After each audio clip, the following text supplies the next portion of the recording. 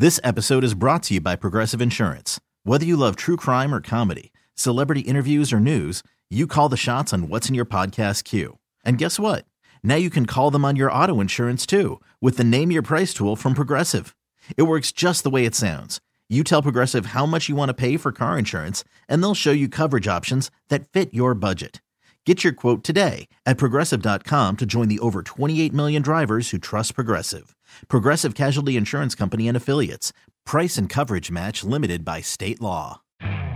You could spend the weekend doing the same old whatever, or you could conquer the weekend in the all-new Hyundai Santa Fe. Visit HyundaiUSA.com for more details. Hyundai, there's joy in every journey. A very eventful NFL draft for your Eagles over the weekend. It's a pleasure of mine to welcome in Ray Didinger to break it all down. There's lots to talk about. Ray, good morning. Thanks for joining us. Let's not bury the lead. What were your thoughts on the Eagles taking Jalen Hurts in the second round? Well, I'm still scratching my head over that one. I've been covering this team a lot of years and a lot of drafts, but they've never made a pick that surprised me more than that one. I certainly didn't see that one coming. Everybody knows Jalen Hurts. Everybody has seen him play at two schools, played in a lot of big games, both at Alabama and Oklahoma.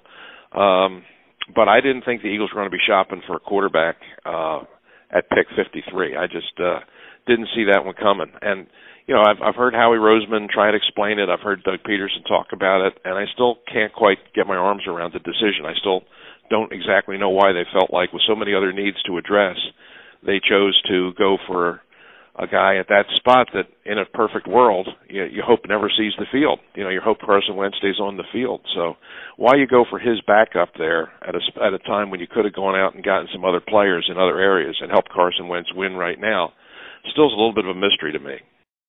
One of the explanations, Ray, I heard Howie give, he did not give it in his press conference, a teleconference Friday night. He gave it to NBC 10's John Clark in a one-on-one interview, and he referenced the 2012 draft, and I'm paraphrasing here, but the way that he described it, without mentioning names so he didn't get in trouble for tampering, he said that in 2012, with Michael Vick under contract, like Carson Wentz is, they wanted to get a quarterback who at this point has been very successful in the NFL in the third round. We know that to be Russell Wilson. And then a quarterback in the fourth round who ended up winning the Super Bowl for them. That's Nick Foles. So in other words, they wanted Russ in the third, Nick in the fourth, but he said they got too cute with that 2012 draft, and obviously we know what happened. The Seahawks got Russell Wilson. So when we hear Howie say that and use that explanation as maybe a reason why they took Hurts so early, what's your opinion on that? Well, I kind of see what Howie's saying there. I just don't know that the situations are exactly analogous.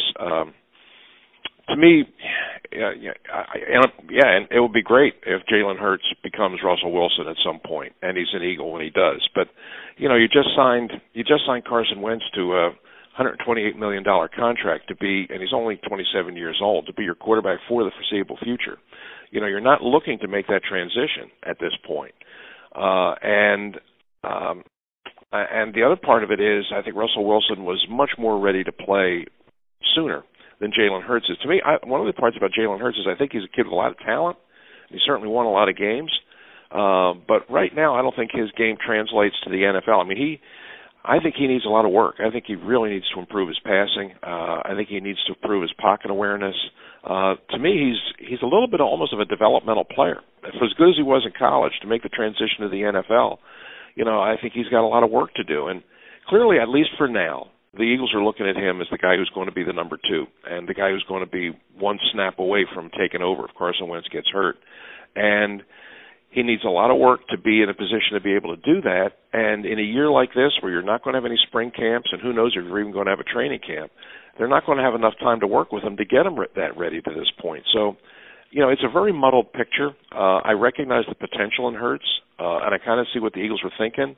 But to me, it all doesn't still add up at this point. If Carson Wentz right now is in his prime. You're a playoff team already. I would rather use all my high picks to get guys that help Carson Wentz win right now than worry about the guy that's going to take his place. And not to mention, Ray, whether Hurts is ready or not, and whether he develops or not, Hurts was still really successful in college, and this is Philadelphia, and you know how things can get in this town. If Carson struggles, or if he gets hurt, and then Hurts comes in and performs well, isn't there a unnecessary controversy created by Carson maybe having to look over his shoulder all the time, similar to what it was when Nick Foles was here? Yeah, I think I do think you have created at least the potential, at the very least, the potential for that developing. I mean, if you look at this in its simplest terms, you know, Jalen Hurts comes in and proves that he can't play at the NFL level, in which case it's a wasted pick. Or he comes in and in the preseason or in practices, or let's say Wentz goes out for a game or two and Hurts comes in and plays well. If that happens, now you've got a quarterback controversy. You know, I think I don't think either of those is desirable right now. And while I'm sure when we all get an opportunity to talk to Carson Wentz, when he comes out and talks to the press, you know, he'll say all the right things about, no, this is fine, and you know, he's a great player, and I'm sure we're going to work well together. But in his own mind, you have to wonder what he's thinking when the Eagles make this decision. I mean, it's even though one of the things, I mean, Howie said many things this weekend, some of which made some sense, some of which did not. The quarterback factory, I don't know what he's talking about there. But the one he said was, well, we made this decision was, again, I'm paraphrasing, but it was independent of Carson Wentz. This decision was, well, no, it's not. I mean, the two are tied. Anytime you make a decision for your second quarterback, you're saying something about the first quarterback. So you can't say that this was a decision made in a vacuum. And I think that it's a decision that, listen, if we're all scratching our heads, I guarantee it, Carson Wentz is scratching his head too. Moving on to the other picks, Ray, what did you think of what the Eagles did in the rest of the draft, from taking Davion Taylor in the third to all the day 3 selections? I really thought that day 3 they did extremely well. Davion Taylor, who they got in the third round, is a young player who's raw, hasn't played a whole lot of football, but has an awful lot of skills. I mean, he's a linebacker that can really run. And that's one of the things that goes through this whole draft. Boy, they got a lot of speed here. I think two of the things they wanted to address, and Howie talked about this afterwards, was they wanted to add speed to the team, which they have done, and they wanted to get guys that were healthy. They wanted to get guys that weren't injury risks, and that's every single guy in this draft. You can say that about them. They were all healthy, and so I understand all of that, and I think if those are the things they wanted to address, they certainly did that. But I thought on day 3, you know, with the wheeling and dealing they did, and adding some additional picks and picking some players, especially some guys late in the draft that I was surprised that fell as far as they did. To get, for example, just a kid like Casey Toohill in the 7th round, who I had a 3rd round grade on. Wow. I thought that they did very, very well on the 3rd day. But you know, the problem that I have is, does a good 3rd day make up for questionable picks on days 1 and 2? I don't know. You usually win Super Bowls on days 1 and 2. You don't usually win them on day 3. Every so often, you know, day 3 you'll come up with a Jason Kelsey, or you'll come up with a Seth Joyner. You know, you'll find some of these gems late in the draft, and they help. But the teams that build winning teams usually build them on days 1 and 2. And days 1 and 2 were the days that the Eagles had me wondering what was going on. So when you put that all together, Ray, what grade would you give the Eagles on their draft overall? I gave them a C+. I gave him a C+ because it really is all about the first 2 picks. I mean, I'm still not sold on Reagor over Jefferson. I know that they've hard sold Reagor, and there's some people that really like Reagor. I would rather have Jefferson in that spot. I just think he's a better receiver right now. Reagor is a very versatile player, and he's a playmaker. When he gets the ball in his hands, he's explosive, and he can make things happen. And in a foot race, yeah, he could probably beat Jefferson. But as far as being just a pure receiver at this point, I think Jefferson's the better player and would have been my pick there.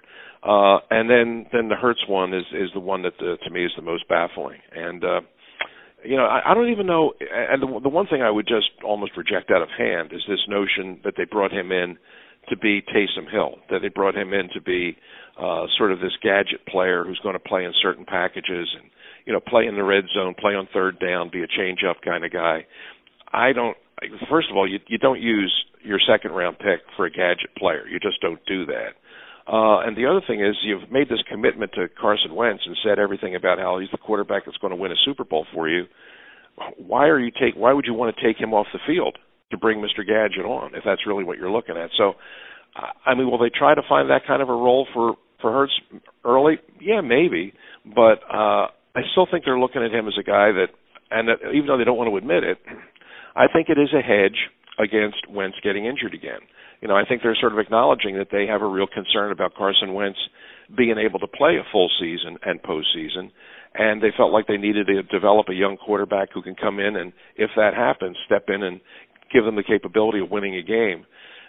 I kind of understand that part of the logic. I just don't think I would have used the 53rd pick in the draft to address it. And if they are using that logic, whether they want to admit it or not, they're using it after a season in which he played 16 games. He got knocked out of a playoff game because of a cheap shot, too. So he is coming off of a fairly healthy season. I got one more for you, Ray. Obviously, the draft, from a virtual standpoint, was a big success. Lots of viewers, 55 million plus. Lots of money raised for COVID-19 relief. But going forward, there is still a lot of uncertainty, and it's impossible to predict or speculate, but what are you anticipating for the rest of the offseason in terms of, like, we know that the offseason program right now is virtual, but moving forward, training camp, preseason, regular season, they hope to have everything on schedule and on time, but what do you think might happen? Well, I think the one thing that we know no one's come out and said it other than the New Orleans Saints. They've kind of out and said it, but I think everybody recognizes the fact that you're not going to have your typical spring. You're not going to have your OTAs. You're not going to have your mini camps. So you're not going to have that part of the preparation. And I think best case scenario is you're hoping that you get to training camp. Training camps can open in the summer, and you can open the season on time in September. I just think that's awfully optimistic. I don't see how we're going to get there. I'm sure we're going to have football this year, and it may very well be in some kind of empty stadiums or reduced attendance stadiums, because we're still going to have to be honoring the idea of social distancing for a while yet. I think the days of putting 68,000 people elbow to elbow in Lincoln Financial Field, I think we're ways away from that. So it's going to be a different world. We'll have football this year. I just don't think it's going to run. I mean, even though they're talking about running on schedule, and they did the draft on schedule, and I think you're right. I think it was a success, given all the problems that they had to do to get this thing on there and do it in a virtual way. I thought they did a remarkable job.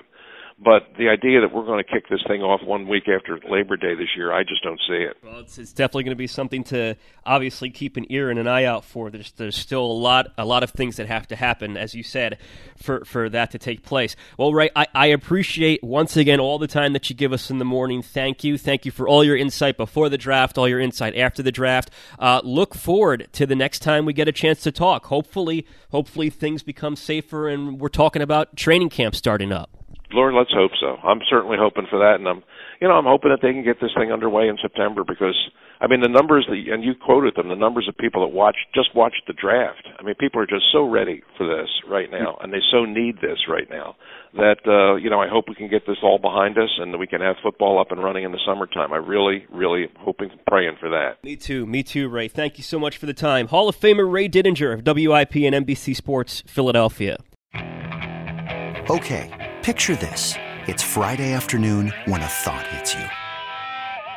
I can waste another weekend doing the same old whatever, or I can conquer it. I can hop into my all-new Hyundai Santa Fe and hit the road. Any road. The steeper, the better. Because my all-new Santa Fe is available with H-Track all-wheel drive, so I can hit the trail without a worry in the world. Heck, with 3 rows and best-in-class rear cargo space, I can pack the whole family in with all our gear. We've got available dual wireless charging for our phones, so we'll never lose touch with civilization, and we won't lose touch with the primordial power of Mother Earth. So which is it? Waste the weekend or do something a little more epic? And conquer it in the all-new Hyundai Santa Fe. Visit HyundaiUSA.com or call 562-314-4603 for more details. Hyundai. There's joy in every journey.